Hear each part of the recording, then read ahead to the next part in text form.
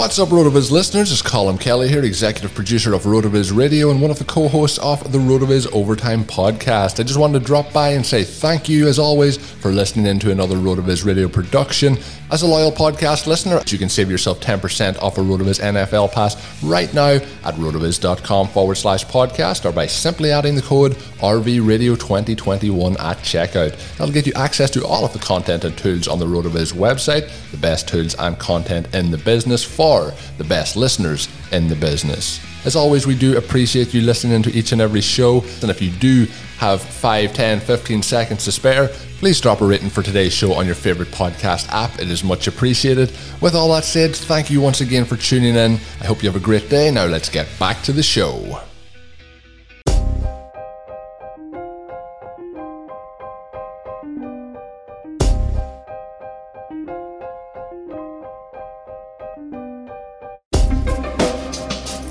This is the High Stakes Lowdown, a RotoViz podcast brought to you by the Fantasy Football Players Championship.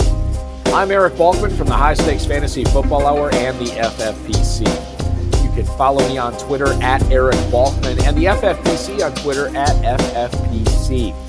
This week, I'm figuring out winter best ball drafts in the FFPC with Football Guys Players Championship, FFPC High Stakes Dynasty, and Best Ball League champion Lance Turbis. In this episode, we go back and look at the first FFPC Best Ball draft that Turbis participated in for 2021 a couple of weeks ago, along with why it's important to draft now, who to target, who to fade, and much more. Turbis' career winnings in the FFPC alone total more than $30,000, and you can follow him on Twitter at SportBettingMan. Before we get into the show, I want to remind everyone that you can get a listeners-only 10% discount to RotoViz by using the code RVRadio2021. That's RVRadio2021. Your subscription gives you unlimited access to all of the RotoViz content and tools, and it supports the podcast channel. Now, without further ado, here is $30,000 FFPC winner, Lance Turbis. Joining me this week on, I forgot to check. I'm going to bring it up here real quick. What season we're in of the RotoViz High Stakes Lowdown, but it has been several seasons, and we are leading off the 2021 version, season 6, as it were, with one of my favorite FFPC players. You know him on Twitter at SportBettingMan. You know him with the FFPC. The champion of main event, Football Guys, Dynasty, Best Ball Leagues. He's all over the place. He was in the first FFPC Best Ball League that went off this season. It's Lance Turbis. Lance, welcome to the show, man. Hey, Valky. Thanks for having me. Love your show.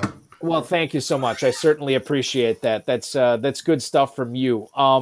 Good stuff from the NFL we got this week as we are looking at a quarterback carousel unlike we've ever seen in fantasy football, at least in recent memory, this offseason with so many quarterbacks scheduled to change places, Lance. We saw two big ones change spots this week. Matthew Stafford goes out west. He will be quarterbacking for Sean McVay's Los Angeles Rams squad going forward in 2021. And conversely, the Cali boy, the golden boy, the guy who doesn't allegedly know where the sun rises and sets, it's Jared Goff. He comes to Motor City, and he's going to be the Lions quarterback for Dan Campbell and the new regime in Detroit. So let's kick things off. Let's talk about the Los Angeles Rams first.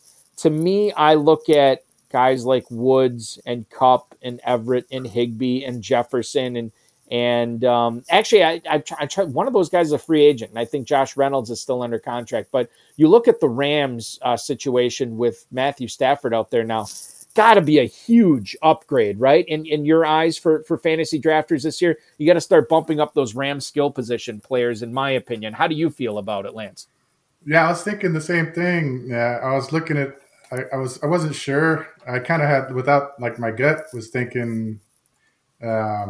Like Stafford kind of leaned on players a little more, and then I started looking it up. And I'm like, oh, he doesn't really. He kind of, maybe things happen with health, but he's kind of had like a similar target load to Galladay over the last couple of years, where I think the Rams' offensive scheme may be so more efficient that like Goff actually targets his guys at a heavier load. They get more plays involved and everything, but I think Stafford's definitely better quarterback than Goff. So I think he's the most beneficial. I mean, I think he'll be the one that benefits the most versus like Wood and Cup and everybody. They might just kind of do similar. And I don't really know how Goff is going to affect Detroit. It could be. I mean, I don't think it could be anything better. So I don't know. I'm kind of leery of Detroit receivers right now. Yeah, and we don't know, quite frankly, who's going to be there. We don't know. Like Marvin Jones is a free agent. We know Quintez Cephas will be there, and I know a lot of dynasty players were high on him in the latter rounds of FFPC rookie drafts last year. But I think, and I just look at it from the standpoint of, Dan Campbell. We saw what he said in his introductory press conference, and to me that screams defense and running. They bring Deuce Staley over from the Eagles, who's going to coach the running backs. He loves his running backs. He's going to coach him up.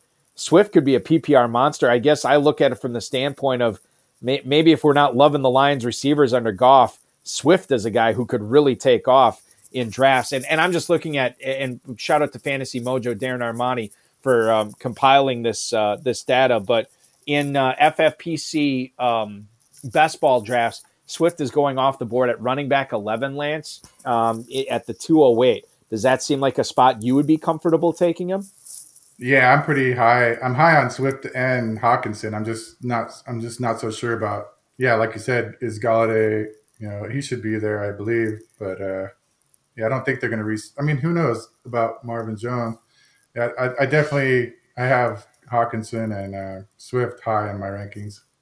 I want to shift the focus now into the Rams because I think their quarterback situation got better, and I think their receiver situation was already better than Detroit's. We go from Galladay, Marvin Jones, and Quintez Cephas to Robert Woods, Cooper Kupp, Van Jefferson, and Josh Reynolds, not to mention Higbee and Everett.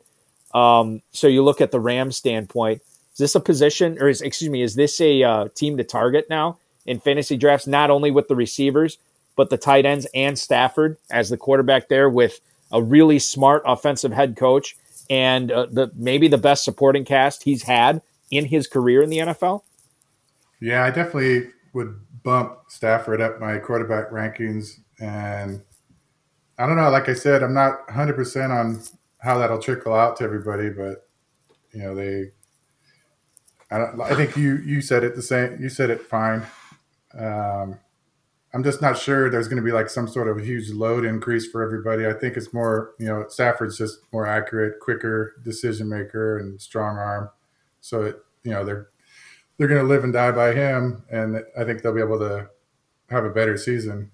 It's just I don't really know if it's going to make a huge fantasy impact on the receivers. I like, just from a Stafford standpoint, I think that's how FFPC drafters have been handling it. This is a guy who's going in the mid-9th round. I don't necessarily think he was going that much lower last year.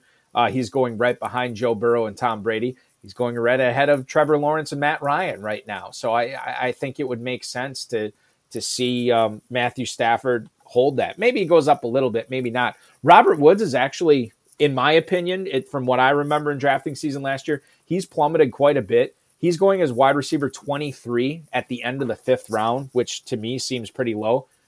Cooper Kupp is actually going as wide receiver 29 at the end of the 6th round. So I don't know if just the ADP hasn't updated as much, and Lance, I don't know if you feel the same way I do, but I think I'd be targeting those guys maybe a half round, maybe even a round higher than where they're going right now. And maybe I'm just bullish on the Rams, but I think that's the way I feel with Stafford tossing them the rock. Yeah, they're definitely like safe. That they seem safe. I mean, Robert Woods and Kupp even go now, even last year, the year before, they seem to go at a cheap price for what they put out. So I don't know. They're surrounded by so many good and interesting receivers. They still probably earn it with their like secure role versus all these. We don't know how Chase Claypool is going to get bumped up, or McLaurin and all these guys. But yeah, I mean they're good values anyway, so they're even better with a better quarterback, I guess. Yeah, I just think like just right now the Rams are being sort of undervalued in general. And again, that may change. People are still focusing on, well, the FFPC playoff challenge is still going on. We have a Super Bowl that we haven't talked about yet here that's coming up on Sunday. So I think a lot of people are still obviously in 2020 mode, which is totally normal this point of the year. Maybe not normal for everybody, because you got in a 77, I believe it was a 77 best ball, with a lot of the heavy hitters in the FFPC early drafters. You had, I think, Todd Burrows, Austin Martin, who's the defending FFPC playoff challenge $500,000 champion. He's in that draft. Theo Greminger was in there. You had Jason Aberle was in there. Dan Williamson, Goat District, Noah Riddell, Davis Maddock, all in this 77 best ball that has since been completed. And you guys were drafting awfully early. This was like a mid-January draft. When you thought about jumping into this, what is it sort of that you like best about drafting, essentially while the 2020 season is still going on? What do you like best about it? In general, I like the value you get on risk. It's like rookies and free agents that are not yet attached to an NFL team get that like unknown bump in value, because drafters, they prefer the known commodities, especially in like best ball where there's no waiver wire. So they seem to allow the unknown quantity. I mean, the unknown, like where landing spots are all going to drop in the draft, just because they don't want to take that chance that they go somewhere poor. And all these risky players that they're eventually going to get picked, but you can scoop up a bunch of talent just by bumping them up a little bit in your rankings. If they're a free agent or they're a rookie, just bump them a little bit, and you can just scoop up a bunch of them. I just like the value you get on risk, basically. All the unknown just drops in value. It's like Aaron Rodgers said, it's a beautiful mystery, right? It's all about enjoying the journey here in these early drafts. So let's talk a little bit about parts of your draft here. I don't want to give the whole thing away, but you had the 104 in this draft, just for full disclosure, and it's on Twitter. You can see the draft board, but Christian McCaffrey went 101. You had Dalvin Cook as the 102, Alvin Kamara the 103. You had the fourth pick. Saquon Barkley, Derrick Henry, Travis Kelce in this tight end premium format. They were all out there. You went a little bit different. You went with the second-year guy out of Wisconsin, Jonathan Taylor, at the 104. Tell me a little bit about your thought process on who you considered there and why you felt Taylor was the best pick for you. Well, I've been recently burnt by Saquon like twice in a row. I had him in the main event 2 years ago, and then I had him quite a bit last year, and it's kind of like you default to the fool me twice theory. So that's it. Okay, so I'm going to stop you there, Lance. So that's interesting, because I've always been of the – now, I don't want to put words in your mouth. You didn't say, I'll never draft Saquon Barkley again. But some people will swear him off, if he burns them. But I think you have more of a holistic look on this, where it's like, yeah, I mean, I've been burned on him. Maybe I don't want to invest a 104 in him, but it's not like I'm done with this player, right? Is that your attitude? Oh, no, yeah, I'd like to trade for him in Dynasty if he's, depressed value. But yeah, I mean, I'd want him. I just felt like, I mean, he's recently just burned me twice. So it's like I'm one of those guys that have been burnt twice. So they might the wounds are still healing, right? I doubt he would have lasted to the 8. I probably would have picked him quickly after this, and maybe even right after this. But yeah, and like Kelce, he was definitely in play, but my drafting philosophy more leans towards waiting on tight end. It's not set in stone, but it's in general, I'd prefer that, because I don't like looking at my team when I use a top 3 rounder on a tight end. It just feels empty. And as for like Jonathan Taylor, after missing week 12, he had like the COVID deal. Right. He came back to finish like the money weeks, like 13, 14, 15, 16 as the third best running back, and he even outscored like King Henry. But if you include week 17, Taylor scored more than any running back from weeks 13 to 17. So at least he's shown, that's his rookie year. He's shown that he's got that upside. He's young. He hasn't gotten injured lately. And like the Colts quarterback situation will be important to keep track of, but it's more about running behind like Quentin Nelson and that Indy offensive line that makes you feel comfortable with the pick. It's like when players are close, I'd prefer to go with the younger of the two, and that's kind of why I took him over, Henry, who's healthy. Do you feel like when you're drafting this early, and I guess like, this is probably true if you draft in January, February, March, pretty much right up until right after the NFL draft. Do you feel like when you're drafting in your strategy, Lance, do you swing for the fences a little bit more than you would in midsummer or late summer? Well, more like best ball, it's kind of like the ultimate swing for the fence. I mean, maybe Right. you play. Yes. Some people can play it safe, but it's like you're not going to get very good scores with everybody scoring 14, or you want that high, the high upside guys that can hit 30 maybe. So yeah, I mean, in general, I do like to go for the bigger swings, but more in best ball. Let's get to the fun part of the interview. So you already said, philosophy dictated that you usually do not draft tight end super early, even in a tight end premium format. In this draft, you got tight end number 7 as your number 1 tight end. Okay, that's fine. But it was rookie to be, I guess, Kyle Pitts. He hasn't been drafted yet in the NFL, and you're taking him as the 7th tight end off the board here. So now we're talking about swinging for the fences. We're talking about getting value on rookies. Why? I guess I just want to get the thought processes on why Kyle Pitts made sense for you here at the 704 as the 7th tight end off the board. It's more like embracing all the instability. Once you get past the top tight ends, there's so much going on. Even the guy who picked right before me, Goddard, I don't really know what's going on 100% with Philadelphia's quarterback. And then, like, you look at the tight ends going off the board after I drafted Pitts, there's rumors of a quarterback changing, swirling around, like Noah Fant with Drew Lock. Is he going to hold that job?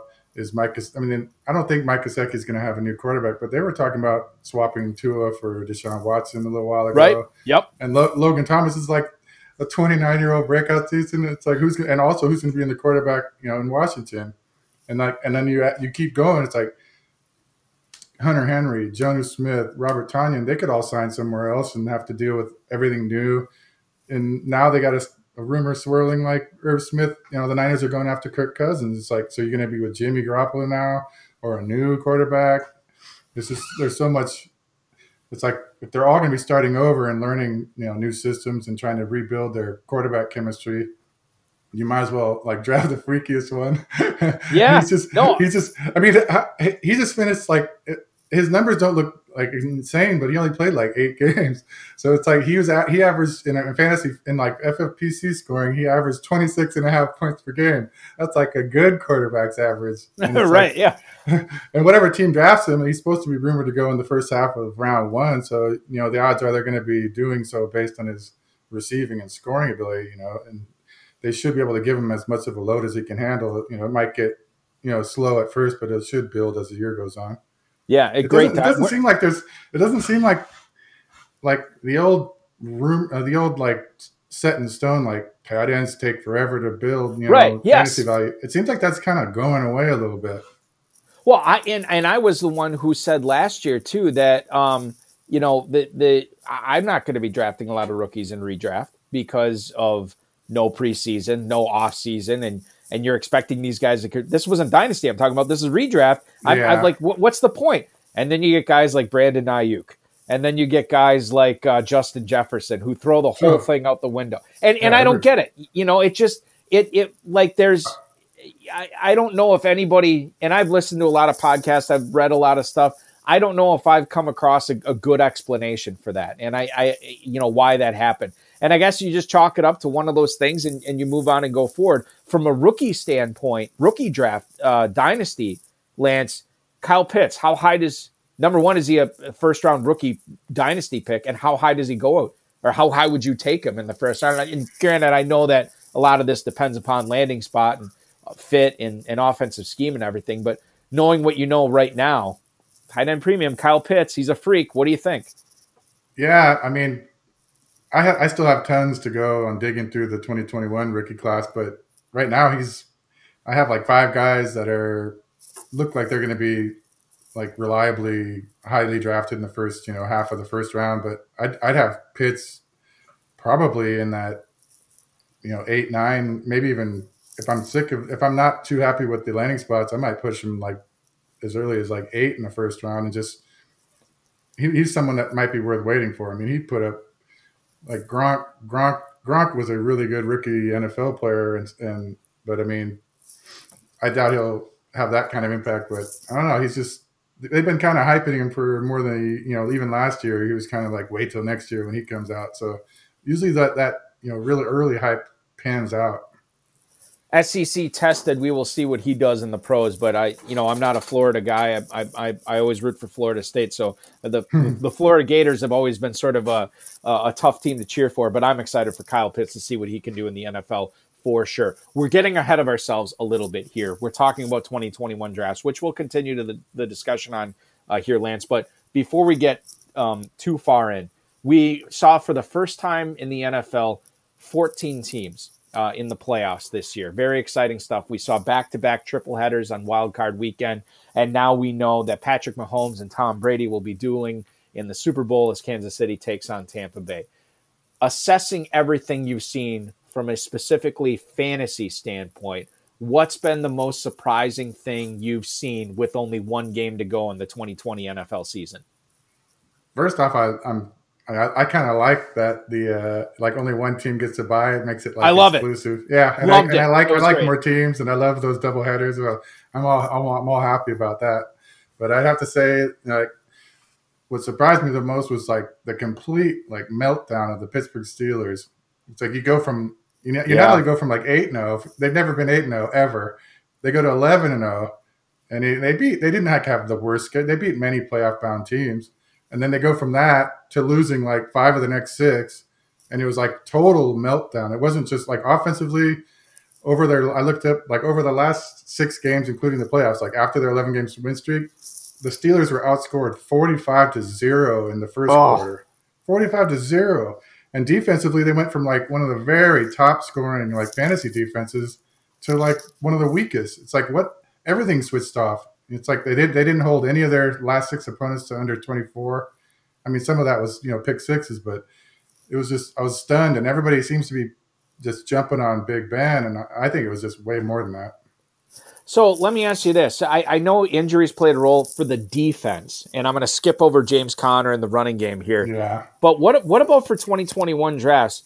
Seeing what they did down the stretch of the season and then bowing out early in the playoffs, does that affect the way you draft guys like Deontay Johnson, Eric Ebron, Chase Claypool?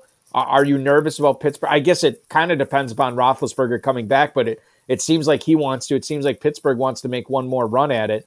Are you still bullish on those guys this coming year even after this slide? Yeah, I'm fine with drafting them. I'm actually more worried when the defense is good because then they could just shut down second half. So I definitely love it when their defenses are at least average or worse. But yeah, I'm pretty high on Pittsburgh passing game. Yeah, I think I am too, and I own a decent amount of shares of both Johnson and Claypool in Dynasty, so we'll see what goes on there. It sounds like Smith-Schuster's going. Are you with? Hey, let me ask you this. This is totally. I mean, this is I guess semi-fantasy related. So I do this local radio show in Northeast Wisconsin, and we obviously talk a lot of Packers. And people are talking about the cap situation that Green Bay is in, and that they may have to bloodlet a little bit and have some cap casualties and maybe let guys like Aaron Jones, Jamal Williams, so on and so forth, go to other teams in free agency. I'm of the opinion that that will happen to Green Bay, but it's going to happen to a lot of teams with the lowered salary cap this year. I think we're going to see some surprising veterans out there in a market where we already know a ton of quarterbacks are changing teams, and there are a ton of wide receivers whose teams let them go to free agency as well. I think it's going to be sort of a wild, wild west in free agency this offseason. Do you see it the same way? Yeah, I'm looking forward. This is like going to be exciting because I agree with you. There's so many potential quarterback changes. I mean, they're rumors, a lot of them might just re-sign and everything's just, rumor. But I mean, that changes everything. They got so many potential, quarterback changes. We've already seen 2. Just wait, until all this stuff pans out, and plus running backs, receivers, everything. There's so many good talent in this free agent class. It's going to be it's like bridges the gap to the draft. There's like another date to look forward to where you get to see, once that opens up, it's like exciting. And it's just another reason to draft early too. When you think about all these guys that could be insane values after, trades, after signings, after the draft, could be really, really crazy. And people could be banking a lot of cash right now and not even knowing it. Like maybe you did in this 77 draft. When you look back on this 77, Lance, out of all these teams in there, and I mentioned a lot of the players in it earlier, did you have not necessarily just, it could be from your team, but did you have a favorite pick, a pick that you're like, wow, that is insane value on that guy. Good on you, whoever drafted him. And then a pick where you're like, I don't know what that guy was thinking out of all whatever it was picks in this draft, 300 some or whatever it is. Yeah. Like I said already, this draft was really high level. It wasn't, I was just impressed by everybody. There was no junk, no one team that would allow value to slip. It was just really well done. But if I had to look it over I had to keep looking over and saying, okay, who would I think? But I'd have to go with Theo Greminger, getting Jerry Jeudy in the 10th round. And I think Cortland Sutton was drafted like 5 rounds earlier. I like Sutton too, but Jeudy in the 10th is just, he didn't set the world on fire, but he showed me enough to build on. And he's not coming off a torn ACL either. No, yeah. You wonder about the quarterback situation and all that in Denver, but he's got draft capital. He looked okay. He had some drops and all that, but to go in the 10th was nice value. And for the risky, in my opinion, one of the riskiest picks was made by Davis Maddock because he drafted quarterback Trey Lance as his only backup to Lamar Jackson. Oh, yeah, that's right. Yeah. Yeah. It's so many things if Baltimore gets an early bye week, he might not even be, have the job yet. And take a 0 at the highest scoring quarterback position. That's brutal. And then he had, retrospect, he had quarterbacks still on the board, like the fellow North Dakota State Bison, Carson Wentz, Big Ben. And if he wanted to, on that 13-14 turn, because he was on the 12 slot, nobody could block him. He could have doubled up on like Taysom Hill, Jameis Winston, and had potentially next, New Orleans' quarterback of the future. Right. It's like Trey Lance was a beast in 2019. He led his team to an undefeated 16-0 season. They played like an NFL season, and he combined for 42 touchdowns with 0 picks. It was like insane. He ran for 1,100 yards, 14 touchdowns rushing. The problem is like when you try to look up who he played, you can't even find it on like Pro Football Reference. You got to go to like the obscure site, and get it. And it's like there's nobody's, and they're like complete no-name colleges, culminating in like the FCS title game against the notorious powerhouse James Madison Dukes. It's like it's like how are you going to say, look how good I did, but it's all against that crap. But same thing happened to Carson. But the difference between Carson and Trey Lance is that Wentz got to go show off his arm. He threw at the combine. He played at the Senior Bowl. He got to compete against all the other conferences. Where Trey, he was young, freshman, sophomore, and then he opted out. So he didn't get to, and there's not going to be any combine. So it's like a huge difference. I'm just not sure how early he'll be picked, and I'm not sure he'll like take the job. And if he takes it, will he take it, quickly enough to even be a factor in like, this season? It's just too risky for me. And then not to mention if Lamar gets hurt. And so like, am I reading this right? And maybe you don't even know. But Trey Lance had one game this past season in 2020 because of COVID, beating Central Arkansas. But now he has a spring schedule, North Dakota State, where they're actually going to play starting February 21st through April 10th. Do you know anything about this? I saw something like they're going to have the FCS Bowl championship in like May 11th to 14th. So I was wondering what the hell that was too. Yeah, so he'll be able to show off. He'll show off his wares. Like, wow, that'd be good.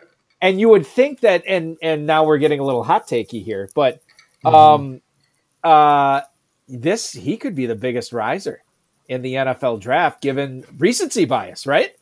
Yeah, like if he's crushing it, then all of a sudden, like against all those small schools, though. Right? But it's the last thing we'll have in our minds, yeah, right? Like, Trevor Lawrence is going 1, we know that, but Zach Wilson maybe as high as 2, and then Justin Fields and whoever. But all of a sudden, Trey Lance could. This will be. unprecedented stuff here. We thought we saw unprecedented stuff in 2020. We're really going to see stuff before the NFL draft this year in 2021. I guess the good part for Davis Maddock is there's almost no shot of Baltimore drafting Trey Lance, so he won't have to worry about that for sure. In that draft, did you?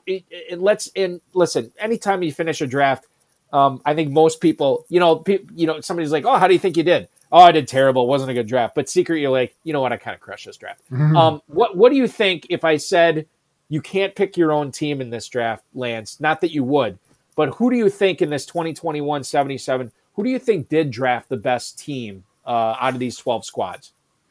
That was super tough. I went and just kept looking, trying to find a team that's like stood out enough to like be someone I'd bet on. And like, multiple teams, there's still an answer. If there is more than one that really stood out. Yeah, it's like I'm a way more of an optimist, so I could see things going well for like every team if it goes well. But I guess like push comes to shove, I guess I'm lead on betting that either that the team Austin Martin or Justin Herzig put together. It's just they don't have any real weaknesses, and they're strong at the top of each position. They seem like the teams that if I was going to put money on it and couldn't bet my own team, I'd probably bet on those two. And what Herzig and Martin both have in common, at least to me, looking at their squads, they focused on running backs and receivers early. They both went upper echelon quarterbacks, right? Yep. And they both chose to take their tight ends after those elite quarterbacks. So while they don't have elite, quote unquote, elite tight ends, they still got two of them. They drafted two very quickly next to each other. Austin gets Hunter Henry and Irv Smith. Justin gets Noah Fant and Jonnu Smith. And he adds Ian Thomas and Dan Arnold later. Austin Martin drafted Dawson Knox later. So there's a lot of upside there. So even though they focused on running backs and receivers early to get those really bankable points every single week with Mahomes and Watson, wherever he ends up, and then you still get that tandem at tight end. Sometimes I think that's underrated, especially in best ball, where you let those early tight ends go off the board, but then you're one of the first teams to draft a second tight end. I think that really helps you out, especially when you focus on other positions early. Yeah, I mean, it was such solid drafting that I saw no poorly drafted teams, so it was just like, wow, which one of these kind of stands out? And so those are the two I kind of. It was hard. It was very hard. I could have picked 4 or 5 other teams easy. And it's one of those things. It's one of those things too, Lance, where if I ask you to look at it tomorrow, you might find 2 different teams. You know what I mean? Maybe. Or in a couple months. This was a lot of talented guys, a lot of guys like yourself who've done this many, many years and have had a lot of success. I want to get back to the rookie aspect of this. We already talked about how you took Kyle Pitts. You took Jamar Chase, the receiver at LSU. He was your 5th round pick. You also got Jalen Waddle late out of Alabama. You drafted Mac Jones super late as well. So when you talk about the rookie ratio here in this draft, 5 rookies out of 28 picks, is that the type of balance you typically like to strike, drafting early in a best ball format, trying to capitalize on rookie value, but at the same time get a strong base going? Yeah, I kind of went back and looked at like the best ball leagues I've won over the last couple of years, and I averaged around 5 rookies in those as well. So that might be what I do, or I don't really consciously do it, but it might be kind of how it works out. It's like super important to hit on like a couple. You got to hit big on at least. That's why the Waddle pick, at least that's a little lower. That'd be more in my wheelhouse of those are the ones you hit on.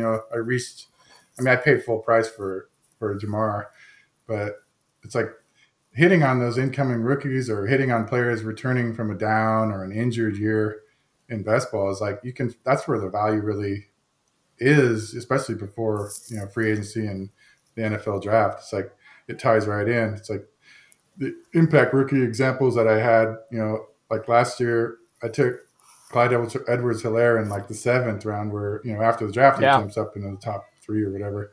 And CeeDee Lamb, I got in the 10th, Justin Jefferson in the 14th. And then the year before, I got like A.J. Brown in the 14th and Miles Sanders in the 16th.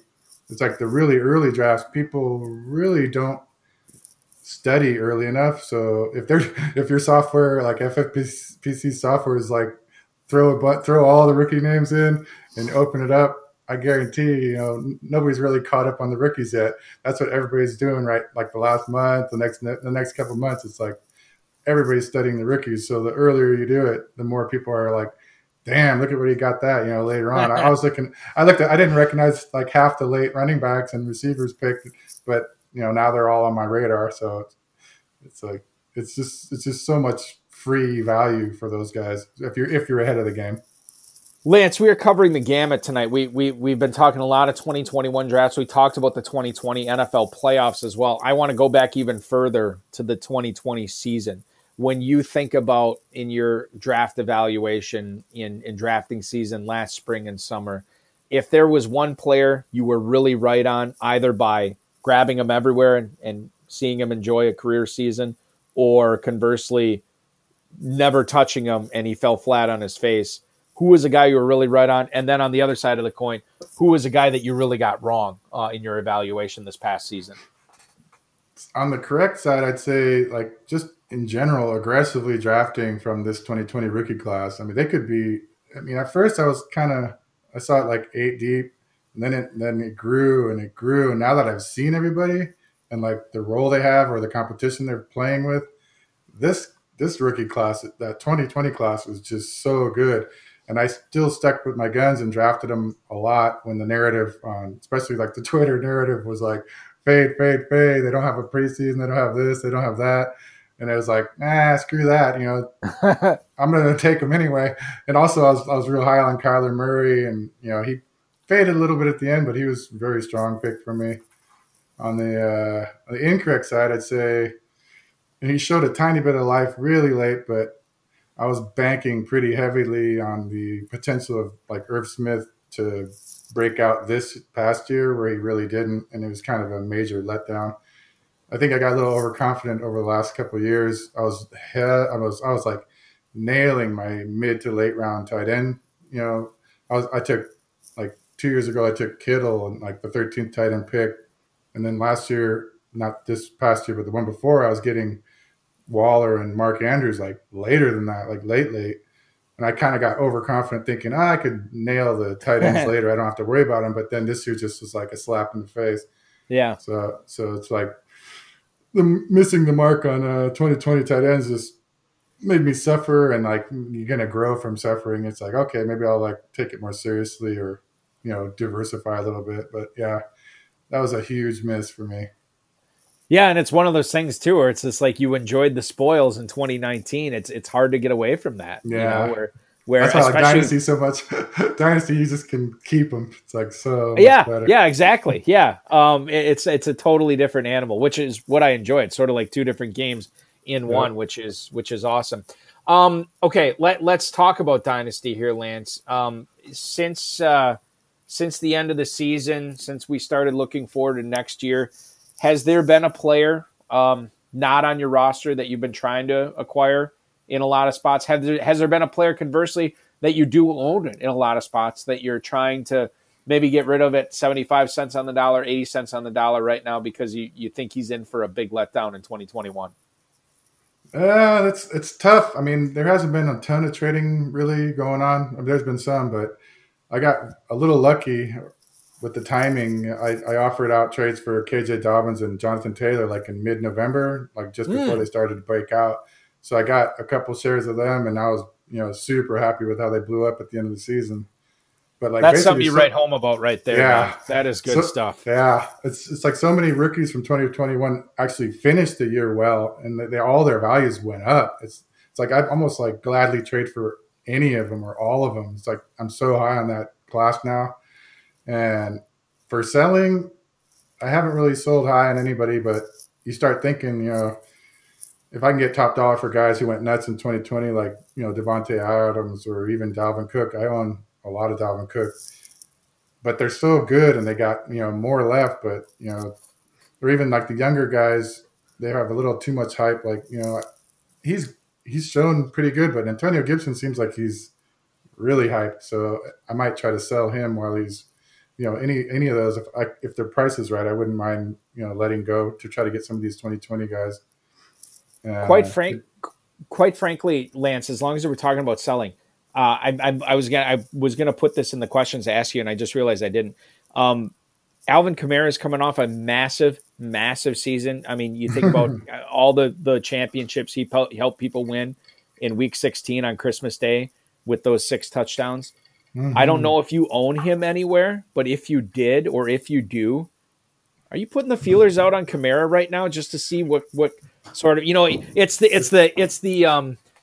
the Christoph Waltz thing from Django Unchained, right? Like, is somebody willing to make me a ridiculous offer? And then you go DiCaprio, well, what would you consider a ridiculous offer? And then you see what they say, and like, oh man, I might have to trade Kamara if this is the kind of thing. What about Kamara? What should dynasty owners be doing with Kamara right now? That's perfect question, because I think I drafted Kamara in like the late second or something in his rookie year, and then Mino Brown like bought him off me immediately. I think before that round was over, and I was like, "Damn, I owned him for a little while, but that's it." But I think it was yesterday or the day before, I just pulled off a blockbuster in one of the that Hardway FFPC 500. Oh yeah, yep. Me and Dan Williams took we're going back and forth, and the final trade ended up, I gave him my 106 for this year, and CeeDee Lamb, who I did not want to trade, and Irv Smith Jr., who I did not want to trade. And I think I threw in the 306 to make it work. And he gave me Alvin Kamara, Goddard, and Fournette, and Chase Edmonds. So my running backs were really thin. I was like uncomfortable with my running backs. So now with adding those 3 guys, I just feel super comfortable, but I'm going to miss Lamb. I'm going to miss my 106. It's like, and even Irv, I have them all, in quite a bit of dynasties, but that was a huge trade. And I kind of not sure how I feel afterwards, but after every blockbuster, you feel kind of hurt, but it's bittersweet, right? That's a good trade. Yeah. Yeah. It's bittersweet after any kind of blockbuster, because you're eager to welcome in the new guys, but you're also a little nervous about the guys you said goodbye to. It's interesting too, because, I have been team Zach Ertz for basically his entire career. I am officially not on that bandwagon this year. And I'm fine with that. I if there ever was a year for Goddard to take the next step forward, it's going to be 2021. I hope so. Leonard Fournette is a very interesting case, because he is going to be showcasing his skills in front of the whole world in the Super Bowl, and has the potential to maybe earn another contract with Tampa if he does very well, or maybe with somebody else. So he is a very compelling individual. I think, a lot of people were quick to write him off when Jacksonville cut him, but I still think there's something there, and we could see something big there coming up in the Super Bowl. I think that for the deal you made, the pieces you got back in return, and this is something I talk with FFPC Dynasty owners a lot. You're always trying to get assets that are about to ascend in value, or that have the potential to ascend in value. And I think there's definite potential from all those pieces, quite frankly, that you acquired in that trade, which is really what you're trying to do in Dynasty. Yeah. Even like I was thinking Ertz, I feel like he's going to leave Philly, but you start thinking about, he could go to a lot of teams where he's probably dirt cheap to trade for right now. And he's, I don't think he's done yet. He's like other guys that were like dirt cheap. I was thinking about like David Johnson is probably really cheap to trade for. Myles Gaskin, maybe Odell Beckham, Henry Ruggs. They just feel, when you own them, they feel like it wouldn't take much to take them away from you. So that's probably how the other people feel. Right. Like nobody's going to charge you, so much to trade for any of those guys. So adding Ertz might be a pretty reasonable investment now also. Ertz is a guy too that, like, I think I always felt the tight end position, if you have the right makeup, you can age gracefully, like in a Jason Witten type way, where you don't have to be the fastest guy. You don't have to be the crispest guy out of your breaks. But if you know how to get open and your hands are above average, you can have a long career. Sort of like being a long snapper, right? Like if you can long snap a football, you could play in the NFL for 15 years. It's like I don't care who the tight end is. Like I've been looking at college football tight ends, like trying to rank them for years, and they put me to sleep. It's like if you like know how to run the route and get to the spot on time, box out and catch it. It's like almost nothing after the catch for almost any of us. Every once in a while you see something pop, but it's basically just get to the spot where you're supposed to be and catch it if you're a tight end. And fall down. Yeah, who cares? Like just fall down. You already down. got a point and a half. Yes. Yeah, you point and a half for the catch, whatever for the yardage, and then if you fall down, you're averting injury too. Yeah. It's perfect. Yeah, and so I think Ertz, by the way, too, and again, this is best ball, this isn't dynasty, but Ertz is going at the 10:02. So he has fallen to double-digit rounds right now as the tight end 16. He is going right behind Irv Smith and Hayden Hurst, going right ahead of Austin Hooper and Jonnu Smith. So I think there is something to be said for Ertz and redraft this year as well, to get a guy as, for him as your second or even third tight end. Wow. You could be sitting pretty at that position. Lance, final question for you, and I thank you so much for being so gracious with your time this evening. We already talked about it. You're drafting for 2021 currently. Who's an early round pick that you're sort of fading right now that you don't have any interest in acquiring? And then maybe a guy in the mid or even later rounds that you're trying to grab a bunch of shares of. It was hard because I was basically looking at that best ball and it was so well drafted. Nothing really stood out. But after looking over the first few rounds, I don't really see many players I'm down on, but I'm thinking like the wear and tear and good old father time might be like finally catching up with Julio Jones. It's like he still had a few vintage games. He looked good, but he's 31 now. He's like fellow class of 2011 alumni AJ Green. Seems to have fallen off the fantasy clip already. The year before, Antonio Brown. He looked pretty good, but he lost a little something. He doesn't look as explosive. Yep. And now, there's so much rumors about Atlanta. I don't really think they're going to move on from either. I don't think they're going to move on from their quarterback, even though I keep hearing rumors like Atlanta's going to draft a quarterback. But if they are rebuilding, there's not as much pressure on him to keep performing. So I'd probably fade Julio at, that high third round price more than most people would. Like the value. What are you thinking? I was going to say, it feels like there's Matt Ryan and Julio Jones, despite the new coach there and Arthur Smith. It feels like to me, like my bulky sense is tingling. It feels like to me they have one more go around. Yeah, I don't see them either one leaving. Yeah, after maybe Atlanta drafts a quarterback this year and they groom him and a la Jordan Love or whatever you want to say, but to me it seems like we get one more year of that tandem together and then all bets are off the table. That's the way I feel about it. Julio Jones, it just for as long as you bring him up as your fade. He has slipped a little bit since that hardway draft with the FFPC. He's now going in the early to mid fourth round, but still is wide receiver 14. And I look at the guys behind him: Amari Cooper, Terry McLaurin, DJ Moore, CeeDee Lamb, who I know you like for Dynasty. Those guys represent a certain amount of upside that I don't think Julio Jones is really providing at this point of his career anymore. Yeah, he had gone through like multiple seasons where he's on the sideline after a hit, and he's like stretching his legs and warming up, and you're like, oh no, is he going to be out for the rest of the game? And right. It seems like that happened worse this year, so he actually did miss quite a bit. And it's not going to get better. No, it's only going to get worse. Yeah. Yeah, his whole game's like explosion, so that kind of I don't think that'll. I mean, you never know. But what about what? Go ahead, Lance. No, you were talking like who you might like, who's sleepers. valuable. Yeah, sleepers. Absolutely. After a certain round, the things that are standing out is like the mid-round values you might want to load up on it, like the cheaper parts of the Niners or the Eagles passing game, like a Deebo Samuel, Brandon Ayuk, Jalen Reagor, Dallas Goedert.